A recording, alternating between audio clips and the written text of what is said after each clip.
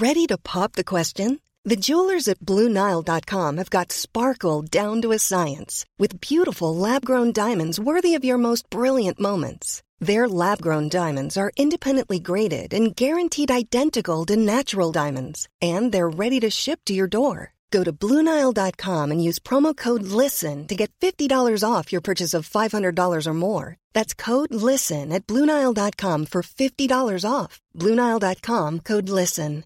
Hiring for your small business? If you're not looking for professionals on LinkedIn, you're looking in the wrong place. That's like looking for your car keys in a fish tank.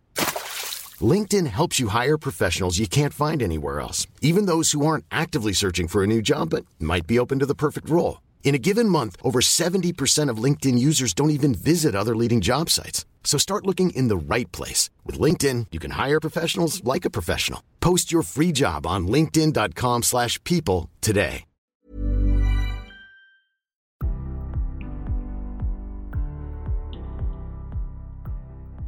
Well, hello, everyone. I'm Jenny Rooney at Adweek. It's great to have everybody here. I'm here today with a special edition of our CMO Moves podcast. We have 3 special guests joining us for a conversation about sustainability and the new report, Mainstream Green. We're going to be talking with these individuals about how CMOs need to be thinking about sustainability efforts. We'll be talking with BCG and talking through how we need to build awareness to the Mainstream Green Action Plan. So without further ado, I'd like to introduce my panelists, Brad Jakeman, Lauren Taylor, and Jose Gorbea. Welcome, everybody. Hey, Jenny. Hey, Jenny. Thank you. Good to see you. Thank you for having us. Thanks for being here. Of course, thanks for being here. I'm excited about this conversation. There's been so much work that's been going on regarding this initiative, and so this is sort of our opportunity to unpack it a little bit and have y'all share your expertise and your perspectives on this and why this is so important. I'd love for each of you to introduce yourselves. Just talk a little bit about the organizations you're with and your involvement in this initiative. So, Brad, I'll start with you. Thanks, Jenny, and hi, everyone. It's great to be here. My name's Brad Jakeman. I'm a senior advisor at BCG, and in addition to that, I'm the co-founder of Rethink Food, which is a VC that focuses on investing in technologies that reduce the impact of the food system on climate and the environment. Fantastic. Lauren. I'm Lauren Taylor. I'm a managing director and partner with BCG, and I lead our work in customer-centric sustainability, which is the intersection of growth strategy and customer centricity with climate and sustainability. Fantastic. And Jose. Hi, Jenny. And last but not least. Hi, Jenny. Hi, Brad. Hi, Lauren. A pleasure to be here. I'm the global head of brands and sustainability innovation at HP Graphic Arts, based out of Barcelona. I'm a bit of a hybrid in the world of marketing and sustainability, as I leverage a career of 20 years in marketing across big FMCG brands before jumping to tech and technology with HP.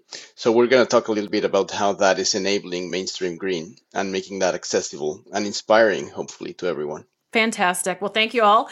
Adweek partnered with the ANA and Sustainable Brands to create the CMO Sustainability Accelerator, which I'm dubbing CSA here. Over the last 6 months, BCG joined us in our efforts supporting CMOs to work to increase sustainable practices.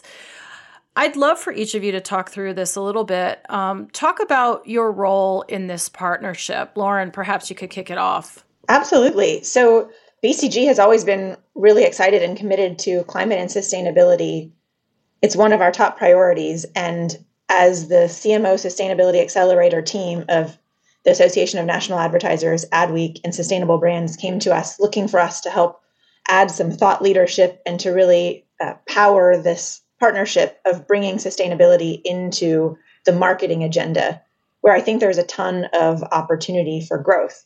Because we all know as marketers, we think about how can we continue to drive growth and where is the voice of the customer in that. So now it's pointing that towards sustainability to really drive both growth and good for the environment as well as for our companies.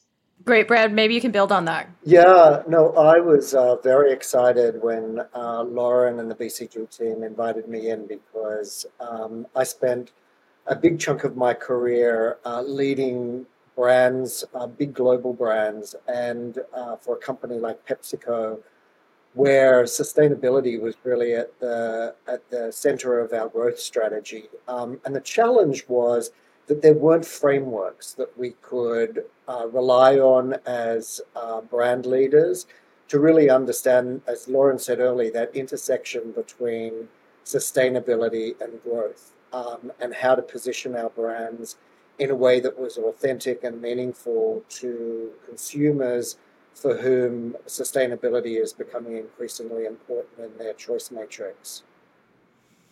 Yeah, I mean, I think that's so important, Brad. Obviously, you bring that practitioner lens, as a marketing leader yourself, for so many years. And I just think this combination of expertise that you all represent in this is extraordinary. And that leads to my turning it over to you, Jose. Talk a little bit about your involvement, and certainly from your position as a marketer, why you feel this is so important. Well, I think there are different factors that we're going to talk about today. So first of all, thank you for having us, and thank you for being part of this initiative and this journey. For me, at the beginning of the journey, it is about leading a marketing evolution around how brands can tell stories that make sustainability accessible, simple, and inspiring to adopt to anyone in our planet. I think for me, I hear a lot of conversations on sustainability being, hard to get, hard to do, hard to understand, more premium than base offerings that brands have in the market. But I think in the end, what we have learned through what we've done at HP and through the Sustainability Accelerator initiative powered by BCG is that if you make it simple and easy to adopt and create frameworks for consumers to be part of, you can win. And at the same time, not only be more sustainable, but create more effective marketing. Yep. Can I ask, before we go deeper, can we just define what we mean by sustainability for the purposes of this conversation? Because I do think that there are different definitions, or perhaps there might be different interpretations of that word. So any of you could just sort of chime in and share the working definition for sustainability as we're using it. Lauren, do you want to jump in there and I'll piggyback on you? Absolutely. There's obviously quite a breadth from an ESG perspective, but specifically here, we're talking about environmental impact. Yep. So obviously go ahead, Brad. And look, there's lots of different ways that brands can have an impact on the environment.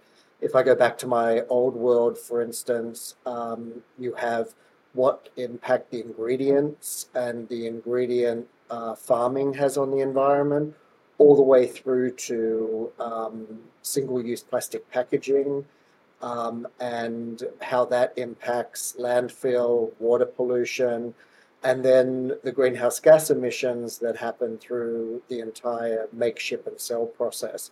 So we think of sustainability, as Lauren was saying, centered around the environment, but within that kind of a multi-impact view of that. So obviously, this sustainability is something that all business leaders are thinking about.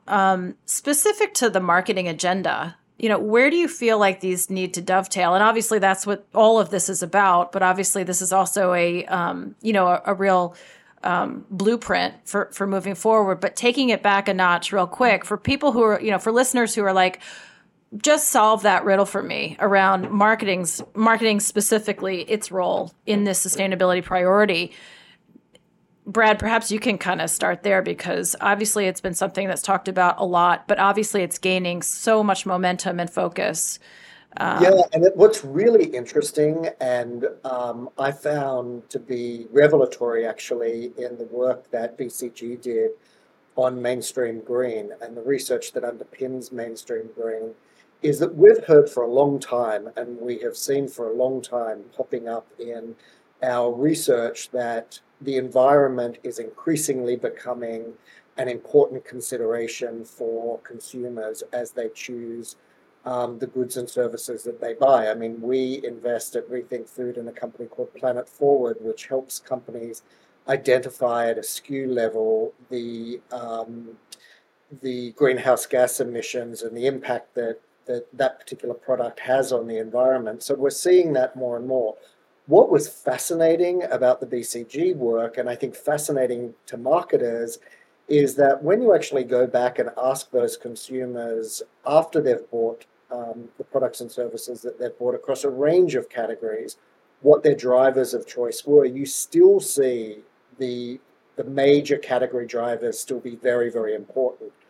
And so that's to say, as we think about how we position our sustainability story to consumers, we have to do it in the context of the things that are already key drivers of choice and reframe those around a sustainability lens.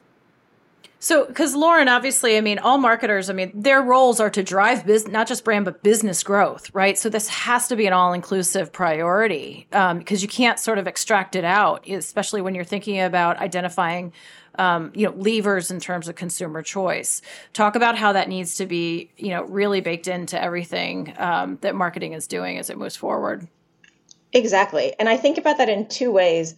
There is often there's a business imperative of how do we grow, and there is a sustainability imperative for many companies of how do we actually meet our commitments. And ultimately, in order to make both of those true, we need massive consumer change. From all of the research that we've done, we understand that the vast majority, 80% or so, it varies across categories and markets, of consumers are concerned about sustainability, but frankly, they're also disillusioned and they're not necessarily prioritizing sustainability, to Brad's point, in their day-to-day decisions.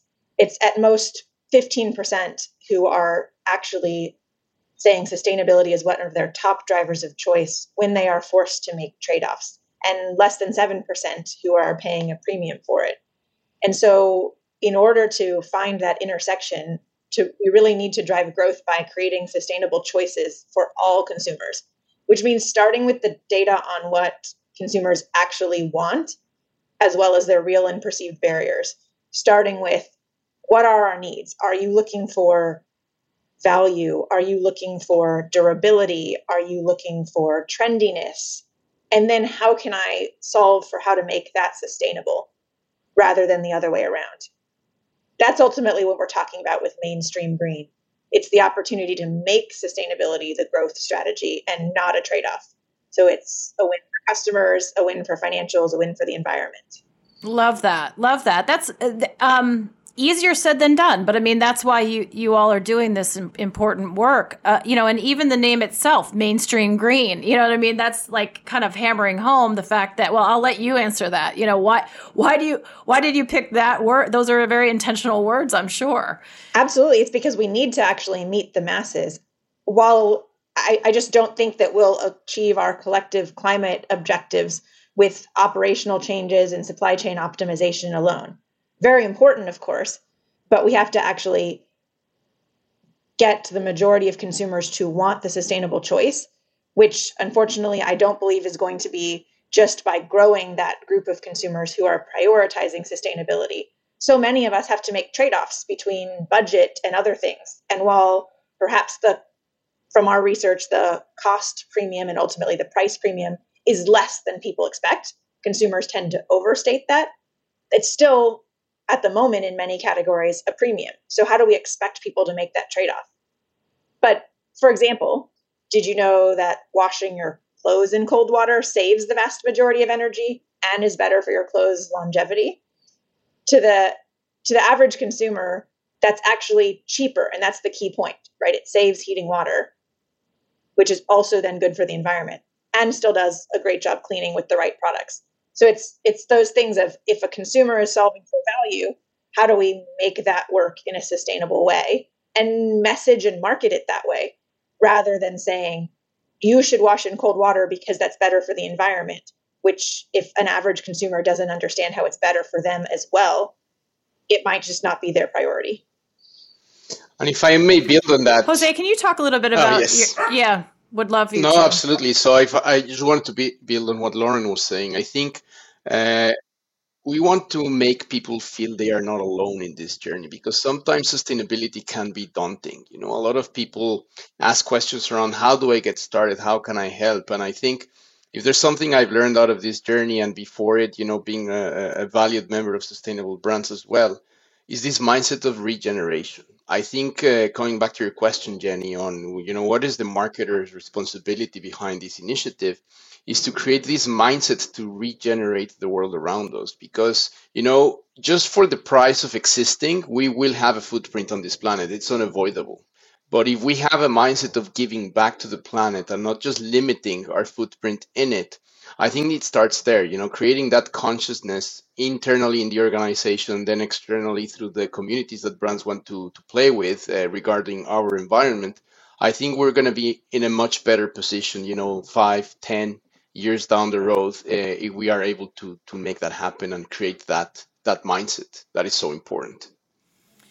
I think that we're going into obviously a pretty tough, and Lauren, you referenced this even in just the concept of, the myth of trade-offs, right? That sustainability, choosing sustainable products is necessarily more expensive, and sort of having to through our messaging and through the narrative, defeat some of those myths. But we are going into tough economic times. We have been living in tough economic times. Obviously this year holds even greater challenges. How do you think marketers need to be thinking about maintaining the priority on this, even as things get tougher?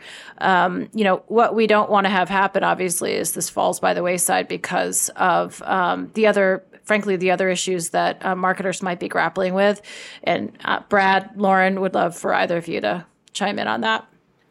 Yeah, look, I think we're going to see the trends and movements that Lauren talked about and that we discovered in the BCG research only accelerate. I mean, people are going to be less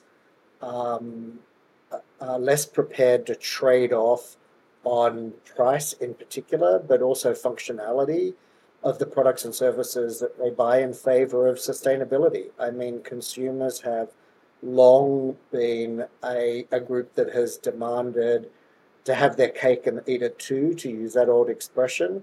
But sustainability is not going to be an or for consumers anymore. It's going to be an and. And I think we have to figure out a way to engineer it into our product innovation, into our brand messaging, in a way that allows consumers, as Lauren said earlier, to get the full functional benefits that you would expect from any purchase in a category, and get sustainability along with that as well. I mean, we often use the example of electric cars that have been around for a long, long time. But up until recently, if you wanted to drive an electric car, you had to trade off size. Typically, they were smaller. You had to trade off how far, so you couldn't take your whole family. They weren't great for families. They weren't particularly great to look at, so you had to trade off design. And they didn't go very far, so you had to trade off kind of the core functionality of a vehicle, which is to get you from point A to point B. And then along came Tesla and others who started solving for all of those things. So all of a sudden, I can get those core benefits of that I use to choose cars from, and be sustainable in those choices as well. Yep, Lauren, thoughts additionally? I fully agree with everything that Brad said, and I think the challenge is no different than at any other time. Maybe consumers' needs change, but fundamentally, we've seen there's still always this diversity of consumer needs across markets and categories and across different consumer and occasion segments, different drivers of demand. And so what we have to do is do the work to understand what are those drivers of choice and what are they for your target consumers and occasions for any given company. And then where do we find that? In Brad's example of auto, that is, there are some people who want their vehicle to be trendy. Tesla made electric vehicles trendy. There are some who may want it to be fast or sporty or a good value. Now there are less expensive electric vehicles. What are all of those different, we would call them demand spaces, that we can insert sustainability into? And where is sustainability a tiebreaker versus where is it something we actually have to remove a perceived barrier? And some people might think of sustainability as a trade-off, as in, if the product is sustainable, maybe it's alternative protein, it might not be as good. It won't taste as good. So how do we say well, actually, there's some innovation, and that's not necessarily true anymore. I know another great example of this, Jenny, is plant-based meat. So we've all heard about the amazing innovation in plant-based meat, which is an area that we focus on in Rethink Food. But in order to participate in that category and to reduce the effect that your consumption is having on the environment, you've had to trade off on taste and price. And there's only a small amount of consumers, namely kind of vegans and vegetarians, which represent a small population in North America, that are prepared to make a trade-off like that. And so as we think about popularizing plant-based meat consumption, we have to solve for those core drivers of choice, being primarily taste and secondarily price.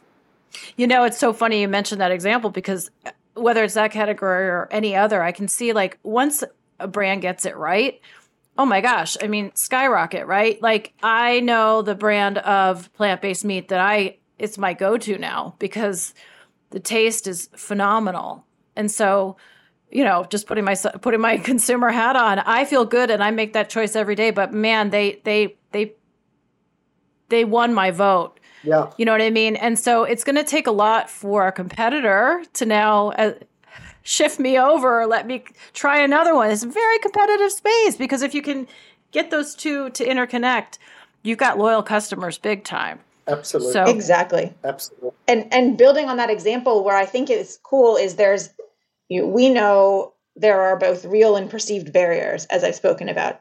And some of those are ones we need to mentally remove and help consumers understand. Some of those are things we need to continue to innovate against. I think in alternative proteins and alternative meat, we've removed a lot of barriers to make the products equal in many cases.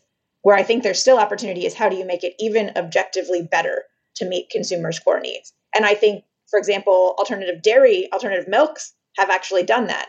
So there is a health benefit. You could say almond milk, et cetera, it's lactose free. Maybe it's actually better for me and tastes good and is available, et cetera.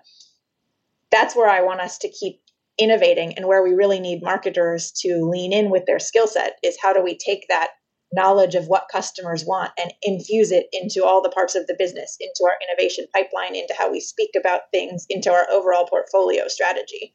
Actually, building on that, Lauren, I just wanted to build on that because I worked many, many years in the health and wellness arena, developing different, biscuit and cracker brands in this space. And in the end, one of the key learnings from consumers was that they were never wanting to compromise on taste. Even if it's better for you, it has to taste great, as a primary driver of choice. If that doesn't happen, then even if it's better for you, as you were saying, Jenny, with the, a protein-based meat and vegan, type of diets, it's hard. It's hard for people to make that choice if you're not delivering on the core benefits of what is expected in any given product or category. So Jose, let's talk a little bit more about examples or case studies of how we've seen this play out, whether, in your own experience or other brands and businesses that you've seen execute well against this priority. And I'm also particularly interested to see how all of this manifests on the B2B side and how B2B companies also need to be thinking about this priority. That's a great question. Let me start with a story first. So we've been working with a client of ours called Incapto Coffee, and Incapto Coffee was created in Southern Europe about 3 years ago, right before the pandemic. And they have a mission, and their mission is basically to remove coffee capsules from the planet because we all love the convenience of drinking a coffee at the touch of a button. However, it has an impact on our planet, from a packaging waste perspective. So they decided to create this business, and it has become in just 3 years the fastest growing coffee brand in Europe. And how they've done that is just by enabling consumers to make a sustainable choice by signing up to this service and having a coffee experience at the touch of a button that doesn't require a capsule. And they invest a lot, not only in the education of where the coffee comes from, but on the impact you have as an individual human being by changing over from a capsulated coffee to a non-capsulated coffee offer. Actually, did you know that a human being can consume in its lifetime up to 40,000 coffee capsules? It's a lot. So if you make that change, it's pretty easy to quantify the impact you create in the planet just as a single human being. And the problem is big. There are 60 billion coffee capsules going out there every single year in our planet, and most of them end up in landfill. So this is a company that has been, reaping the benefits of doing better printing on their packaging through what we provide them with at HP. But not only that, it's enabling consumers to make that sustainable choice and just make it easy for them to switch over. And hopefully they won't go back to the other offer. I love that. I love that example. Any other examples anybody else wants to throw out of things you've seen that have been super effective? I was actually just going to build on Jose's example, which I think is an interesting one, especially where we can say, are those coffee capsules fresher? Are they, longer lasting? What are the different things that are not only having this huge impact on the environment, but they're also actually objectively better at meeting customers' needs for coffee? And that's what I think is so cool. I just wanted to circle down on the second part of your question, Jenny, which is how you activate this in the B2B space, which was the other part that you asked about. And I think the B2B space needs to have transparency in terms of how you have an impact across the whole value chain. It's not only about the marketing story that gets created from the brand to its community. It's about creating supply chain transparency, where the product comes from, how is it produced, how is it manufactured, are all the players in the ecosystem playing their part in regenerating our environment so that product, let's say in Capto Coffee, gets to your doorstep in the most sustainable way. So by creating that visibility in the ecosystem, you kind of rally the troops from a B2B perspective, get everybody involved and actively participating in being part of that journey, being part of that change, which we are proud to be part of that, not only as HP, but as part of our Mainstream Green initiative. This is a big reason why all of us play a part in not only consuming this coffee, but just telling the story, because I think the story on its own teaches a lot to anyone out there who's listening to our conversation. Mm-hmm. I mean, we use the example a lot of the Finnish dishwasher brand and how they really put a lot of effort into convincing people that you don't have to rinse before you put it in the dishwasher, and you save a ton of money. You save water, which is critical to the environment, but your dishes also come out just as clean. And so that is another great example of how you frame a sustainability story around what are already core drivers of choice in the category. Brad, I just want to follow up with a question for you on leadership, marketing leadership and all this, and literally what is the role of the CMO and all this. I just think, given your experience and everybody on this call, on this podcast experience, there needs to be a focus again on the leadership imperative and literally how CMOs need to be having conversations in the C-suite about this, who they need to be partnering with, where they need to get buy-in, and honestly, where they need to be looking beyond just the brand marketing priorities and the narrative building, supply chain, as Jose mentioned. I mean, that's territory that historically, and R&D and product development, I mean, that is all territory that we always talk about, scope creep in terms of the CMO's role. But man, when we talk about this, it has to be there, it seems. Yeah. Talk a little bit about that. You've heard me talk about the CMO more today being the Chief Collaboration Officer than anything else, because she is required to work horizontally across the organization, probably more so than any other C-level position, probably with the exception of the CHRO. And the sustainability agenda is a very important part of marketing because the CMO is the advocate for the consumer and the voice of the consumer in the organization. And like many things, I think sometimes there's a proclivity of big organizations to really become insular and think about it in their own context as opposed to in the consumer context. And I think that's where you get into a lot of trouble. And we have seen a lot of stories very recently about brands who have positioned themselves to be sustainable, quote unquote, But consumers very quickly call that out. And the demands from consumers in terms of transparency and in terms of authenticity have never been greater. And so as we think about sustainability, the CMO plays a critical role in kind of driving what the company needs to do from a sustainability perspective in order to satisfy the consumer expectation. I also think that we are very, very quickly going to be in many categories in a situation where we are regulated to be there. It will not be surprising to me at all if in food and beverage, as one example, in the next 2 to 5 years, certain jurisdictions around the world are going to require greenhouse gas emissions to be labeled on the product. For instance, I mentioned the company Planet Forward earlier. They are staking their business strategy on that from either a regulatory point of view or from just a consumer demand point of view, greenhouse gas emissions are going to be labeled on products. I think that's coming pretty quickly.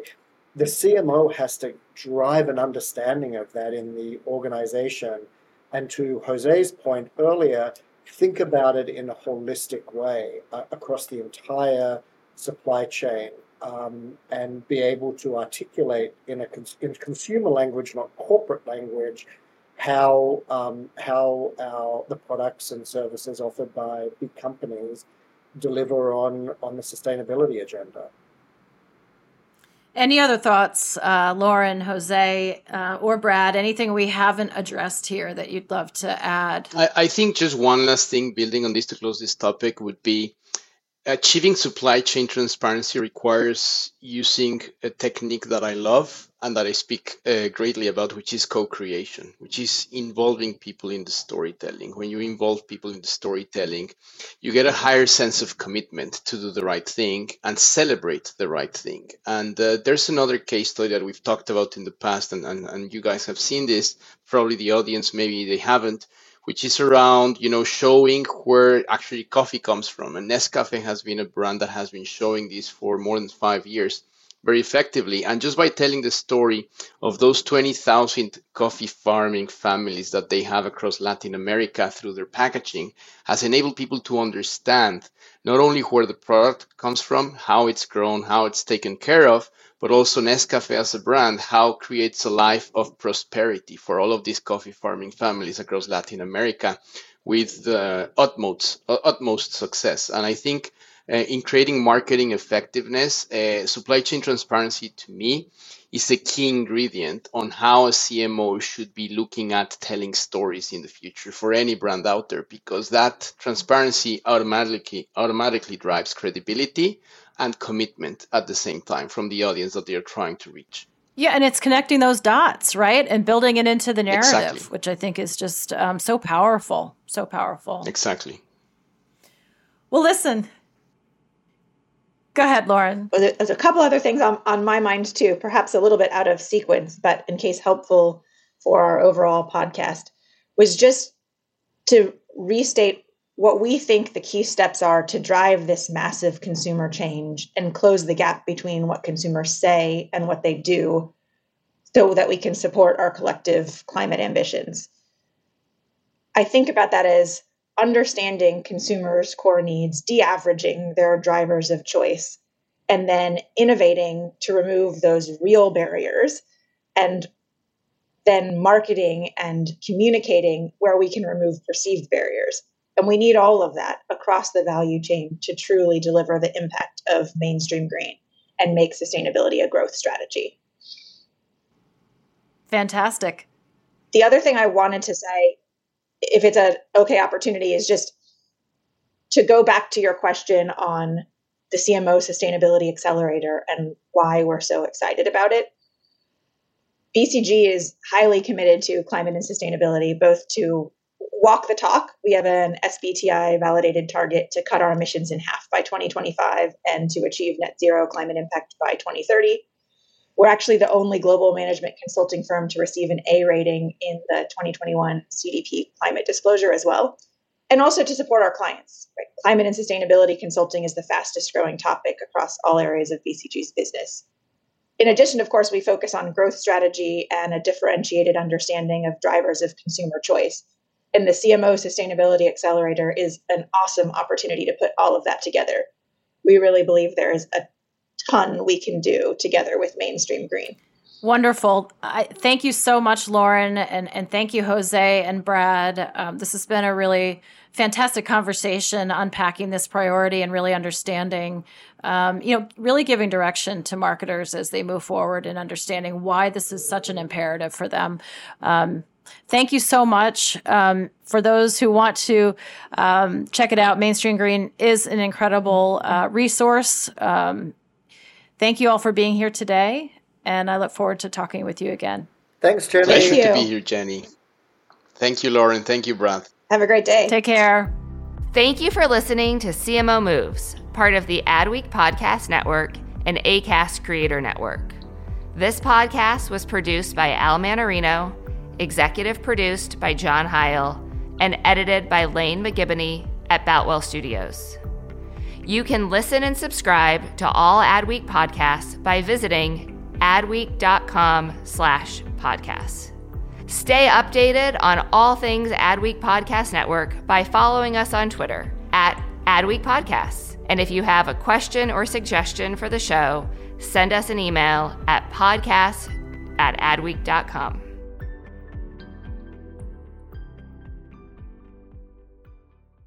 Hey there, are you ready to elevate your personal brand or company?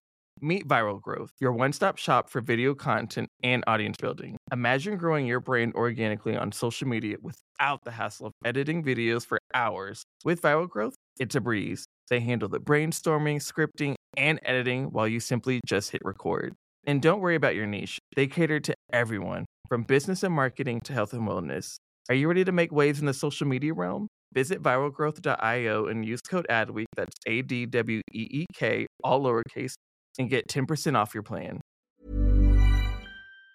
Hi, I'm Daniel, founder of Pretty Litter. Did you know cats tend to hide symptoms of sickness and pain? I learned this the hard way after losing my cat, Gingy. So I created Pretty Litter, a health monitoring litter that helps detect early signs of illness by changing colors, saving you money and potentially your cat's life. Pretty Litter is veterinarian developed, and it's the easiest way to keep tabs on your fur baby's health right at home. Go to prettylitter.com and use code ACAST for 20% off your first order and a free cat toy. Terms and conditions apply. See site for details.